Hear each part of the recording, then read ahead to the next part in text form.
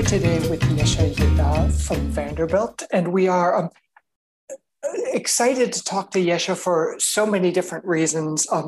The maybe the primary reason having to do with a embarrassing gap in and I think I can speak for Me Too, in Me Too's knowledge about treasury markets. We happily go through life thinking of treasury markets as these simple, vanilla, risk-free markets that nobody really needs to worry about. And that assumption has given us cover basically for not understanding how the markets work very well at all. And yes, we notice when treasury markets seize up, as they did in March of the prior year, but we kind of think of these as the safe, easy, risk-free markets that we don't need to worry about. And Yesha helpfully, when we're willing to listen, and always when we read her work, Yesha reveals the seedy underbelly of the treasury markets to us and helps point out some of the many gaps in our knowledge. And so we're super thrilled to talk to Yesha about the treasury markets, and while we have her here, about financial regulation and financial contracts generally, since she knows as much about those topics as anyone we know. So Yesha, thanks so much for joining us. Mark and Me Too, thank you so very much for having me today. It's so exciting for me to be here today. It's a privilege, more than anything, because Mark and Me Too, both of your work has been so influential in what I've done. So it really is an honor to get to be with you all here today. Well, thank you. It's more the honor for us, but we're thrilled to have you. And I hope you'll forgive us for starting with some fairly straightforward, simplistic questions. Many, I think, of our listeners will benefit from them, but I know that we will benefit from them. So I'm hoping you can just start out by telling us why it might be wrong, or at least incomplete, to think of treasury markets as these simple, vanilla, risk-free markets.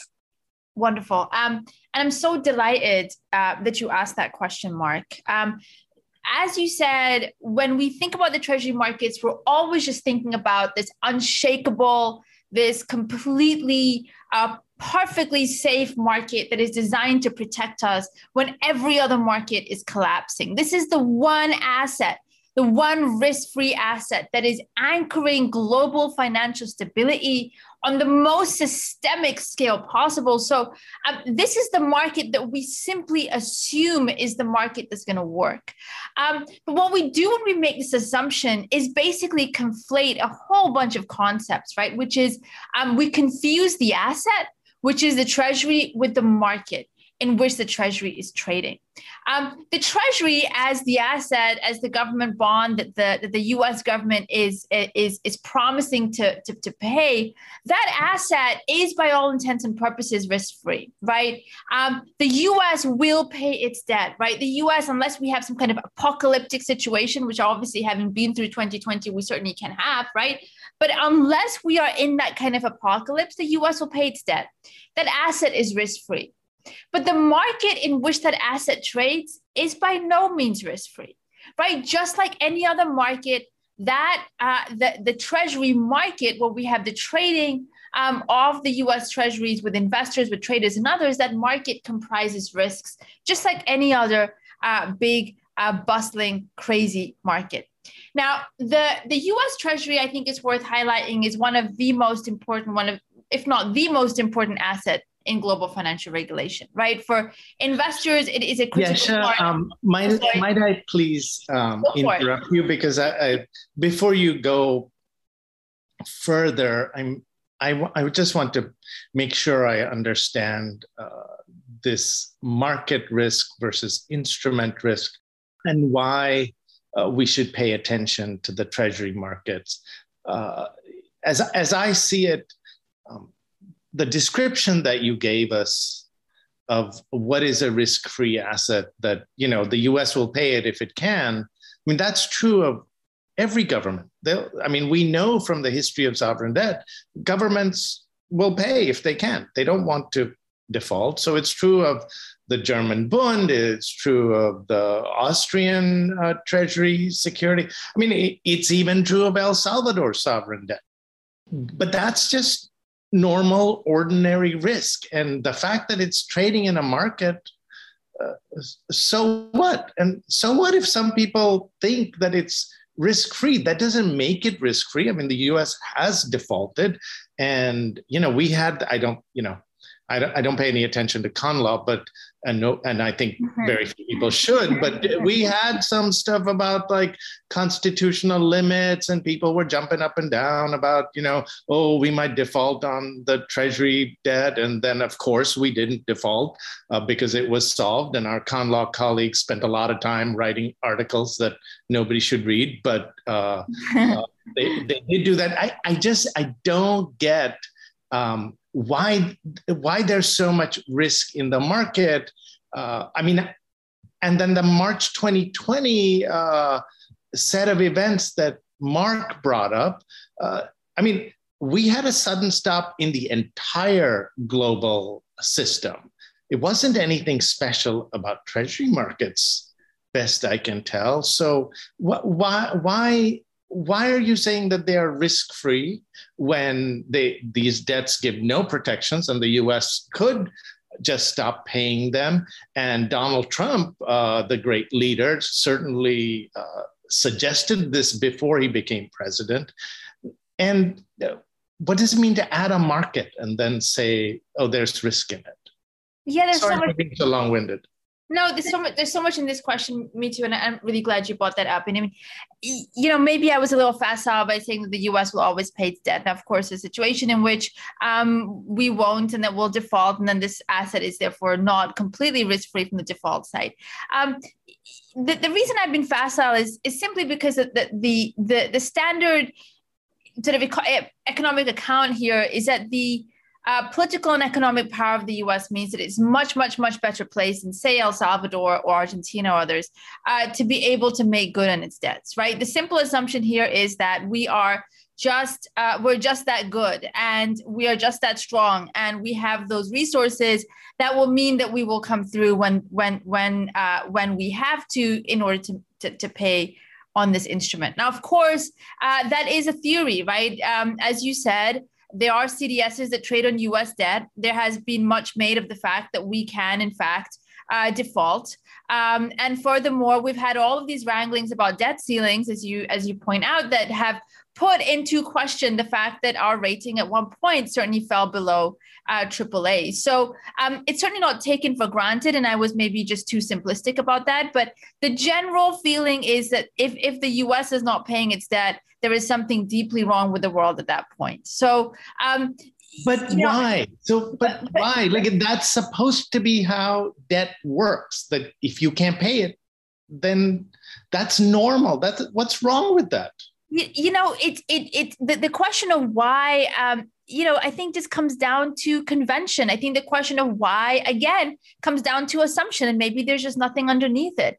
And I would like to point out and highlight the work of our much beloved and amazing colleagues, Anna Gelpert and Eric Girding, that point to exactly this risk, the fact that the construct of risk-free assets is ultimately a mirage that is created through our legal and economic assumptions about what the asset is likely to do.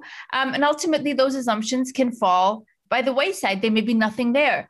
I'm simply just pointing out the conventional wisdom. And if we do really probe and interrogate it, I think you're absolutely right. We can default if we want to. There will be consequences. We don't like those consequences, so hopefully we won't. And the legal construction of this asset, as this bond that is supposed to pay, this legal construction is what essentially populates and reinforces the view that we have an asset that is supposed to be the asset that is least likely to default in the entire globe. Of course it can, but it's the least likely to. So can we, I feel like we may have steered onto this question of what it means to say that treasuries are risk-free, without giving you a chance to tell us the separate risks that are introduced by market structure in issues of market structure. So can we, meaning me and MeToo, give you a moment or two to fill us in on that aspect of it? Because that part, frankly, is one that I don't understand especially well. Yeah, I don't understand either. I think Mark was basically saying that I needed to stop interrupting, which is but no, please. I was saying that, and it didn't work. No, please interrupt. Please say whatever. Please interrupt. I love this conversation. The market risk is so important here because one of the key aspects of treasuries, which I think differentiates them from a whole bunch of other sovereign bonds, and MeToo's the global expert, and Mark, you are the global expert on this. So I will defer to your expertise on these. But the general assumption here is that treasuries are amongst the most liquid instruments anywhere that are trading. And what that means essentially is that investors and others are able to buy and sell treasuries whenever they want, very cheaply, and they can do so without affecting the prevailing market price of treasuries, right? So this market is liquid. It is supposed to provide investors with a guarantee that they can come into this market and buy and sell it. So they can get these gorgeous treasuries to keep, or they can sell these treasuries in order to raise cash. And that is an essential part of the treasury's protective function. The idea here that we can extract value from them that is stable and at a time and on conditions that are completely predictable and reliable. That liquidity is where the market comes into play. And the treasury market is ultra weird. It has been ultra weird. The secondary market for treasuries is divided into two parts. It's a one-part market where investors are trading with these dealers, these big banks that are intermediating the flow and supply and demand of treasuries with investors. So they trade with investors across the world, hedge funds, countries, you and I, if we want. And there's a second part of this market in which the dealers, the banks and others are trading with each other. Historically, this market has been very, very boring. They have traded using telephones and faxes, pretty slow. This has not been a market in which we paid a whole bunch of attention to the mechanics because they're so freaking boring. But over the last 10 years, just like the entire securities market, treasuries have also become automated. So today, treasuries trading in the dealer-to-dealer market is done entirely through algorithms, most of them high-frequency trading algorithms.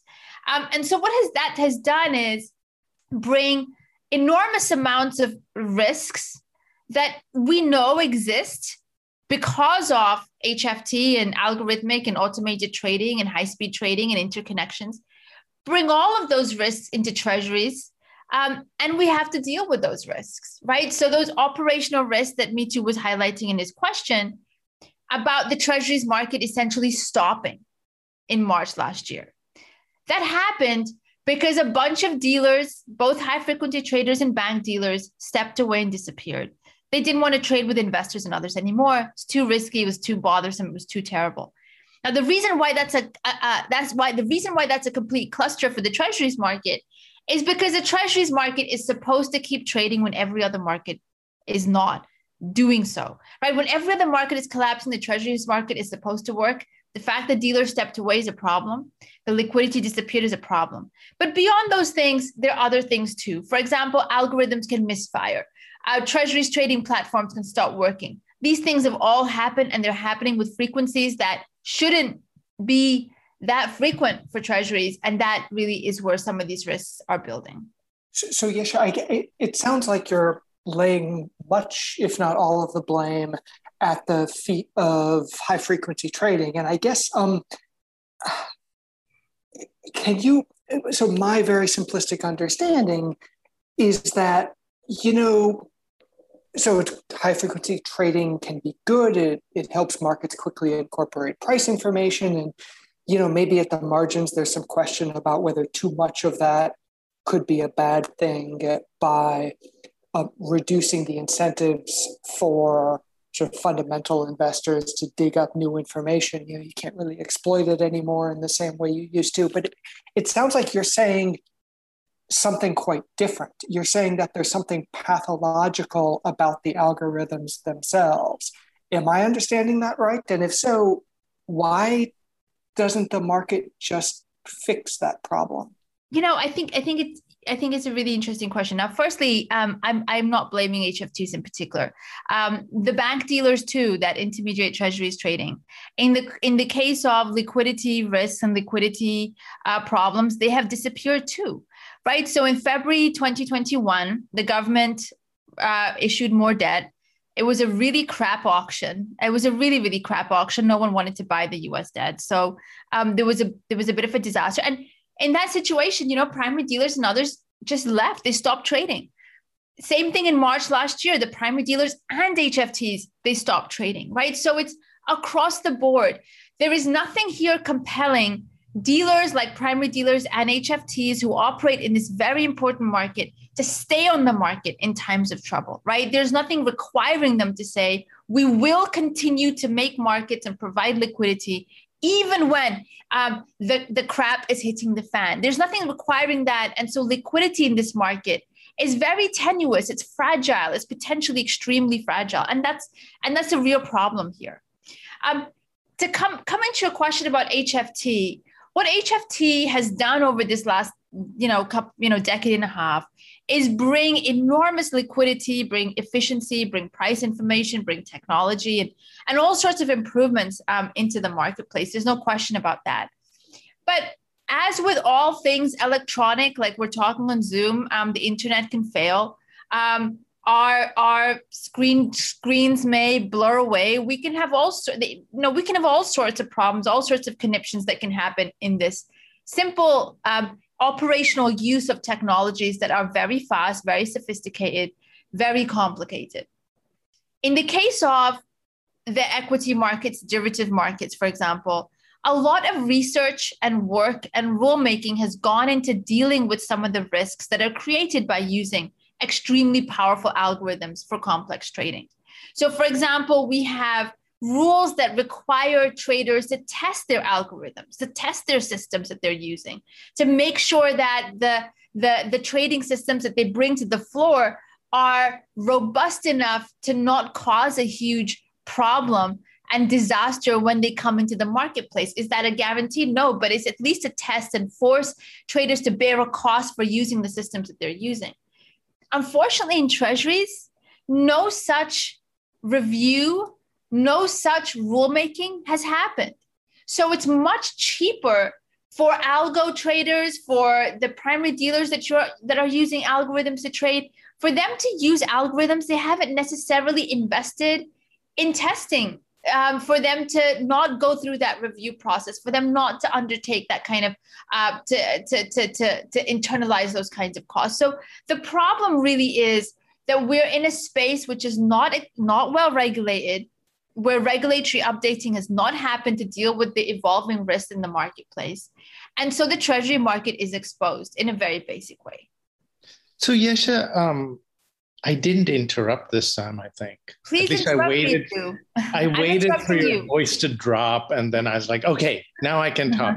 So, but if I were to boil down sort of your concerns in a simplistic fashion, it is that you're telling us that the US Treasury market needs special protection. It is a market where people get very traumatized if they don't have this final frontier to protect them. And so as I read what you're saying, this need for regulation, the need for oversight of these algorithms, the need to make sure things are going to work, the need to make sure that people don't run away from the market when they see big risks on the horizon, like in March of 2020, which is, when COVID really hit. At least it hit in the minds of US markets. This just seems to be asking for a subsidy for this one market. And we don't usually regulate government debt markets, and we certainly don't subsidize the babies who are trading in this market. I don't understand. Why do I care? This is, people erroneously think it's risk-free, so that's on them. People have bad algorithms that screw them up and their customers. Well, that's on them. The market should work. This is a really thick market, as you've described. Why don't we just depend on market forces? The claim, and I think you do explicate this in your articles, so this is just a failure of my memory, but maybe you can explain. The claim has to be that there are these huge externalities here that we're so worried about the babies trading in this market that we need to protect them. Whereas, when we have a sudden stop to Mexican debt in March of 2020, we don't care about that. I don't get it. Yeah, they're all babies. They're all babies. Everyone's a baby. The big thing that we have done over this last, decade and a half, maybe, or at least decade, is that we rely on treasuries for so much in our regulatory system, right? But maybe we shouldn't. Maybe we shouldn't. But we are, maybe we shouldn't, of course. I have a separate paper with Pradeep Yadav, who does happen to be related to me as my father. Yeah, but anyway, I have another complaint. Could you stop writing so many papers? No, I really don't write that many. Really unproductive. I'm very Stop lazy. working so much. I'm coming from you, me too. Like Mr. SSR and download, please. Every single time I look, there's a new paper by you in multiple different fields. So I am the lazy one. But we are relying on treasuries across the board, and as the safe asset that banks, hedge funds, mutual funds, individual investors across the board need to keep as part of their portfolios to stop disaster from affecting them, right? So we have our capital buffers are required to be populated for certain institutions by treasuries because they are supposed to be so liquid and so stable in their value. In addition, obviously, as you know me too more than anyone, our government park their foreign reserves in US treasuries, right, as a way to maintain a reserve of very stable, reliable value for their own assets, right? And this is why treasuries matter, right? And this is why liquidity in US treasuries matters enormously, that investors, financial stability, relevant institutions, and furthermore, having nation states rely on US treasuries means that our infrastructure here needs to be robust to allow panic selling, if the case may be, panic buying, if the case may be, for these instruments above and others, far above that of other countries' debts. For example, you mentioned El Salvador, Mexico, and others. Right. So that is the onus that we have on treasuries. And that's why the infrastructure that we use to trade them needs to be protected in a way that reflects the importance of this asset. Now, in order to do that, I think we need to at least need to think about the regulatory structures that exist within this marketplace. And so what my work here is trying to do is really bring some argument that the regulatory structure that we have put in place for treasuries is simply not good enough, and that places treasuries in a position whereby they are more fragile than we realize, at least in their trading. And that creates a danger for us going forward, that maybe treasuries don't operate as the safest asset anymore, potentially imperiling and jeopardizing our ability to raise money in the future. All right. That was great. We should take a break now, and then maybe we'll move on to some of Yesha's other wonderful work.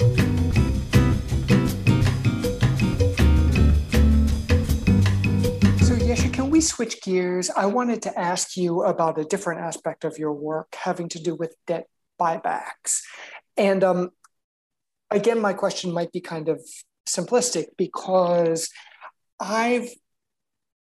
so the concern that you raise, as I understand it, is that in at least some cases, there's a risk of kind of issuer side opportunism with buybacks because there might be information asymmetries that the issuer is capitalizing on to buy back its securities at too low of a price. And I guess I have a general question and then maybe one that's a little bit more specific. The general question is just to get you to elaborate a little bit on that concern. The more specific question is, so why isn't this problem too one that we should just rely on contracts to solve, in the sense that the bond contract can contain provisions limiting the issuer's right to buy securities back, regulating how much information it's got to supply and so forth? I mean, thinking of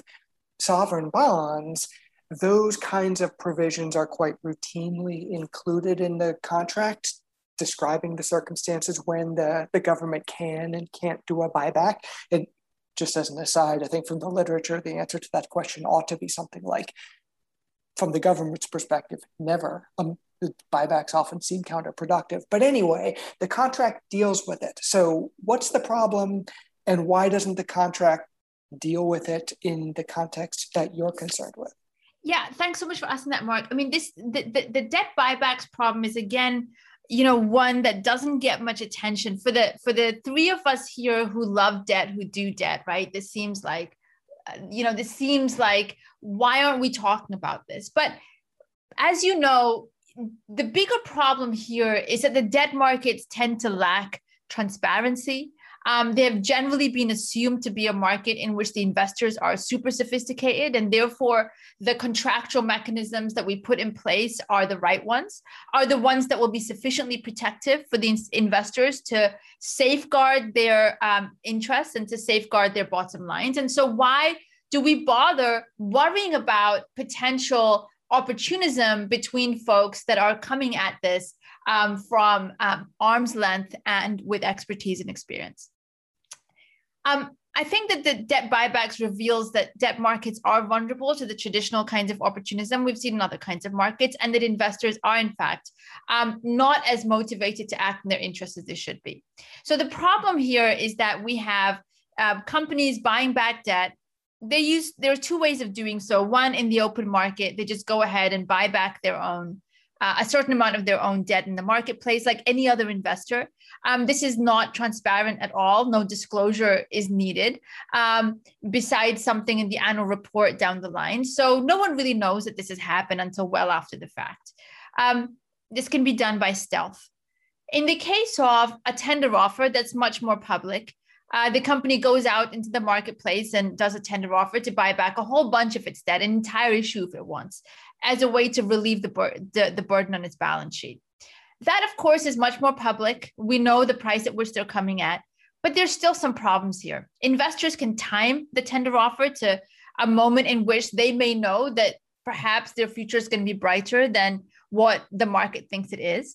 Furthermore, in addition to the timing issue, tender offer requirements don't require a whole bunch of disclosure, right? There's no need to give a whole bunch of disclosure to investors. And finally, as you know, there's no fiduciary duty protecting bondholders. So there's nothing compelling the managers to give a whole bunch of disclosure to investors. And so what that means is that investors are systematically at a disadvantage, right? They're at an informational disadvantage where they don't have a whole bunch of disclosure that folks in the equity markets take for granted. There's no fiduciary duty protecting them. And so bondholders have to research, investigate, understand exactly what their entitlements are. And yes, sir, can I sure. So this all makes sense to me, but unlike the discussion of treasury markets, where it's easy for me to see the kind of externalities created by this problem. I mean, if the treasury market isn't deep and liquid, then that can cause all kinds of havoc. But all of the concerns that you're describing seem to be costs that are kind of internalized by the bondholders, which I would think is the kind of classic setting where we should just say, the hell with you, like buy a better contract. And if you don't buy a better contract, why are we worried about this? I'm a little bit more coddly and smothering of the bondholders. I think what's happened over the last couple of at least the last decade is the fact that bond institutions, I mean, yes, there are institutions, but they're representing the savings of everyday normal people.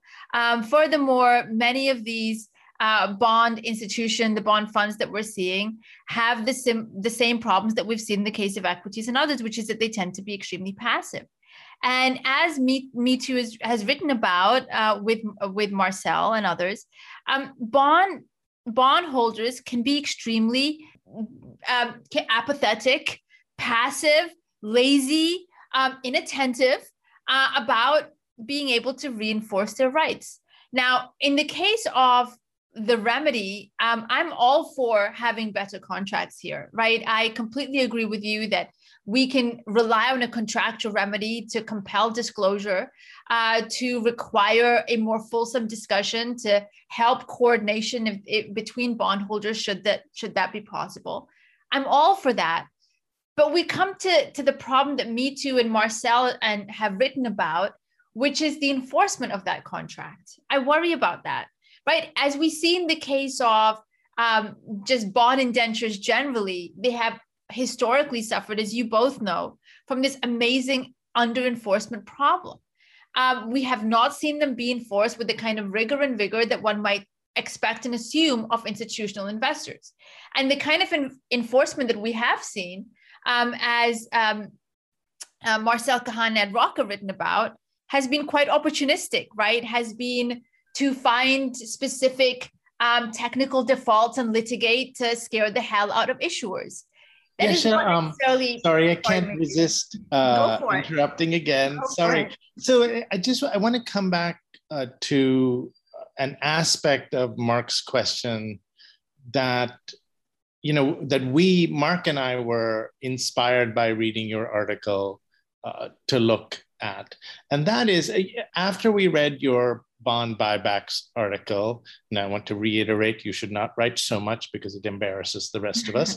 But we decided to, because we were curious, and we decided to go and look at a little bit of the history of buyback provisions.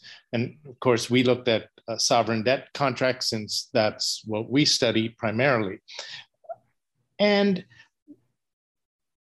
as a historical matter, during the Latin American debt crisis, there were a number of press articles that talked about how outrageous it was that some countries, I think Brazil was one, maybe Mexico did some of these, and Peru and Chile might have done a couple, had done these sort of underhanded, sneaky buybacks of their debt at very low prices on the market, including with accusations that these countries had issued bad information about their future prospects to the market, and then taken advantage of that to do buybacks. And what Mark and I were told by the senior lawyers in the field was that look at the bond contracts and it'll be consistent with what Yesha says, and you will see restrictions on buybacks. So we looked at the data, and the data, including the data immediately after the Latin American debt crisis, suggested precisely the opposite. The bond buyback provisions said you may buy back anytime and at any price that you wish, and did not have any requirements for disclosure. So, I mean, I agree that bond investors are sleepy, inattentive, and mostly sort of useless about knowing what contract provisions are there. But this is a uniform provision that was put in place after claims of a big problem. And it seems really to cut in the other direction. Now, you may tell me, and you probably will, that sovereign debt is just an obscure market, and maybe corporate debt, the buyback is a much bigger problem. But I just worry that this kind of contract provision is cutting precisely in the opposite direction, despite those press accounts of how horrible this was. And certainly in the economics literature, where there's a classic Bulow and Rogoff paper from the 1980s and all of that, they take the perspective that buybacks are really stupid for an issuer to do, because investors are smarter than the issuers, and the issuers always lose. Yeah, I mean, I love your writings on this, and you had I think a great Credit Slips blog post on it, and this is what boggles the mind for me, which is I do not understand how that contractual innovation came into the sovereign bond contract after these problems. So, we have seen sovereign bond contracts respond in the case of CACs, for example, to come up with different wording. And you have both, you guys have written extensively on this and know a great deal about this. I am flummoxed as to why this kind of language appeared in the sovereign bond contract, unless the explanation is something to do with sovereign power, right? And the lack of investor power vis-a-vis the sovereign in these contexts. That is really the only thing that I can think of, but I think we can do better in the corporate bond markets. I think the corporate bond markets, as you've written about Me Too in the case of Cash America, for example, that the sovereign bond markets can innovate on contracts if the investors are really, really pushed to do so. And if the investors see that there's a real problem that is diminishing their interests and their ability to recoup a payment. And I think there's a lot on the line here. In the case of redemptions, we know that investors do care. They have cared about make whole premia. They've cared about call options that are not properly paid. So they do seem to care. So I cannot see why the corporate bond market cannot come up with decent wording that at least requires a minimum amount of disclosure in the case of debt buybacks for the company to explain why it's doing it, on what terms, and any particular non-public information the company should share in those cases. So I'm more bullish about the corporate bond market given Cash America potentially. At the same time, we don't get away from the fact that the corporate bond market investors are still incredibly sleepy, as you said, inattentive, potentially useless about enforcing their rights in most cases, unless they're really pushed to do so.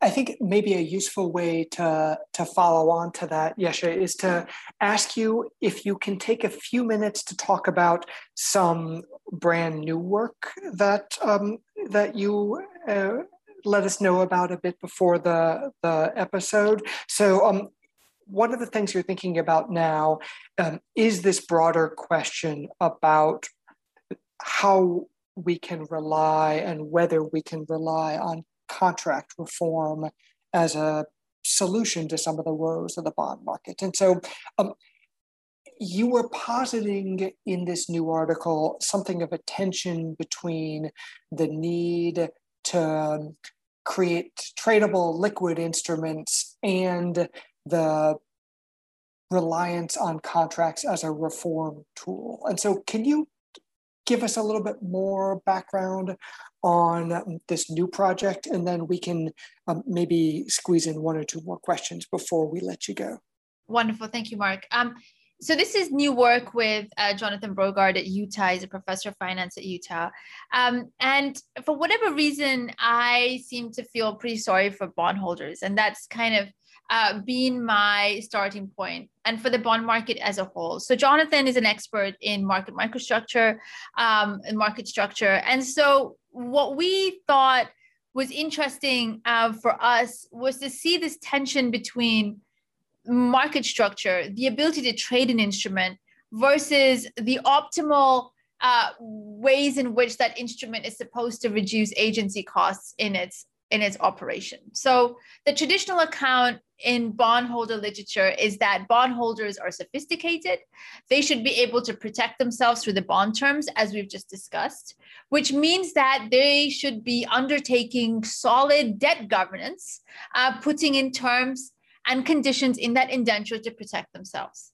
But what Jonathan and I are arguing, or at least positing his intention, what we're saying here is that the more the bondholders work to do this, to customize a contract, to be really diligent about debt governance, to put in all sorts of different cool provisions to protect themselves and make the bond unique and protective for themselves, that can cause the bond to become less tradable in the marketplace, cause the bond to become less liquid. And the reason for that is that the bond becomes less standard, it's harder to trade, it becomes more opaque, it becomes less comparable with that of its peers. And that can cause reductions in the ability of that bond to be as liquid as investors might want it to be. So what we suggest here is that bondholders are basically in a bit of a bind, really. They're caught between two crappy stools. Either they protect themselves through the contractual mechanism, which is their primary force of protection, or they lose the ability to trade an instrument. And in the marketplace in which we really value trading as we do, that can be a bit of a cost. So for us, we suggest that has all sorts of follow-on implications for agency costs of debt, whereby the bondholders are unable to do the kind of job we might want them to do to reduce the agency costs of debt. So Yesha, we have already taken up way too much of your time, but I'm gonna ask another question, but I promise this will be my last. And maybe Mark will have another one, but otherwise Liana will get upset with us if we don't end on time. But the question I have, given this very interesting new article that you guys have put together, it has to do with how your concerns have changed or evolved as a function of changes in the bond market. And again, with apologies that I really only know about the sovereign debt market. In the sovereign debt market, between, say, the mid-1990s and today, we've seen a significant evolution in terms of which players take an active role in governance. So in the period between the mid-1990s and going maybe at least all the way till 2010, most of the investors in sovereign bonds were these big institutions who were very passive. And they at this earliest sign of trouble, they exited the market. And that gave room for a handful of small, aggressive hedge funds to play what some might describe as disciplinary role, but others would describe as a very destructive role in terms of holding up restructurings in a way that hurt the bondholder class as a whole. But that's a thing of the past.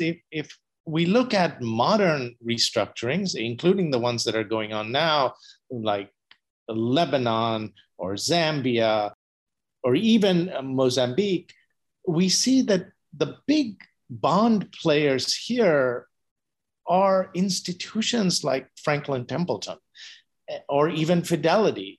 And we saw them, actually, I should add Argentina's recent restructuring to the mix. And they have a lot of muscle and they exercise this muscle.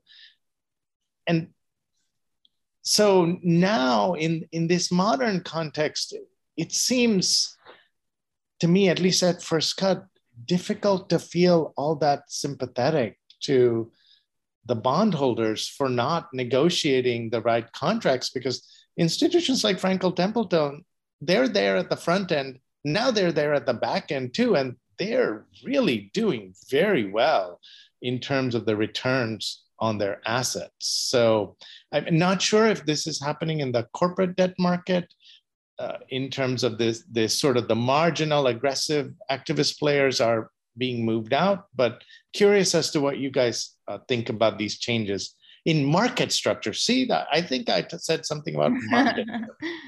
You certainly did. I think there's a larger question that we need to ask, which is about the role of debt in discipline. And the debt markets today have become, as you know, both of you guys are the experts here. The debt markets have become gargantuan. Over this last year, we have seen record corporate borrowing. So I think it's something like $1.7 trillion was borrowed last year. That's an almost 60% rise over 2019. Today's corporate debt market, I think, is something like $10.7 trillion. So this is not small change. It's a massive market, tons and tons of borrowing post-COVID. Companies' balance sheets may be over leveraged given the amount of borrowing that they have undertaken.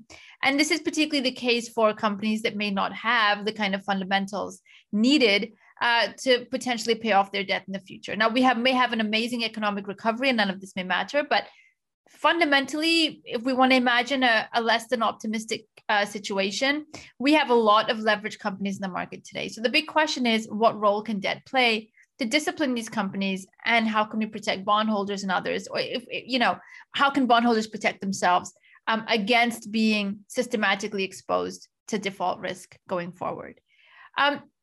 So I think for me, I am very much a believer that debt can be a source of real discipline in reducing agency costs. And as a matter of simple governance, as a matter of simple debt discipline, I hope we can do what we need to do to enable that discipline to happen most purposefully and meaningfully. And right now, I think that's missing. So in this article with Jonathan, what we're saying is that debt holders are caught in a trap between their ability to trade the debt and their ability to tailor the debt. And that puts debt discipline at a disadvantage. Based off of your work, Meetu, we're also concerned about enforcement here. And so thinking about ways in which the contract can be optimized for enforcement. And the reason why we are concerned is simply because, quite apart from the, I don't want to say moral aspect, but quite apart from the aspect that some investors don't need protecting or some investors should do it themselves, I do believe we should have proper nudges in the market that incentivize these actors to do what they need to do to protect themselves and to discipline the companies that are taking on the debt. And so having good trading can potentially create that threat of exit that Franklin Templeton and others may use to scare an issuer into behaving itself, can scare a manager into behaving themselves. So that really is our goal here. The market structure changes that you mentioned with respect to investors are also happening in the corporate debt market.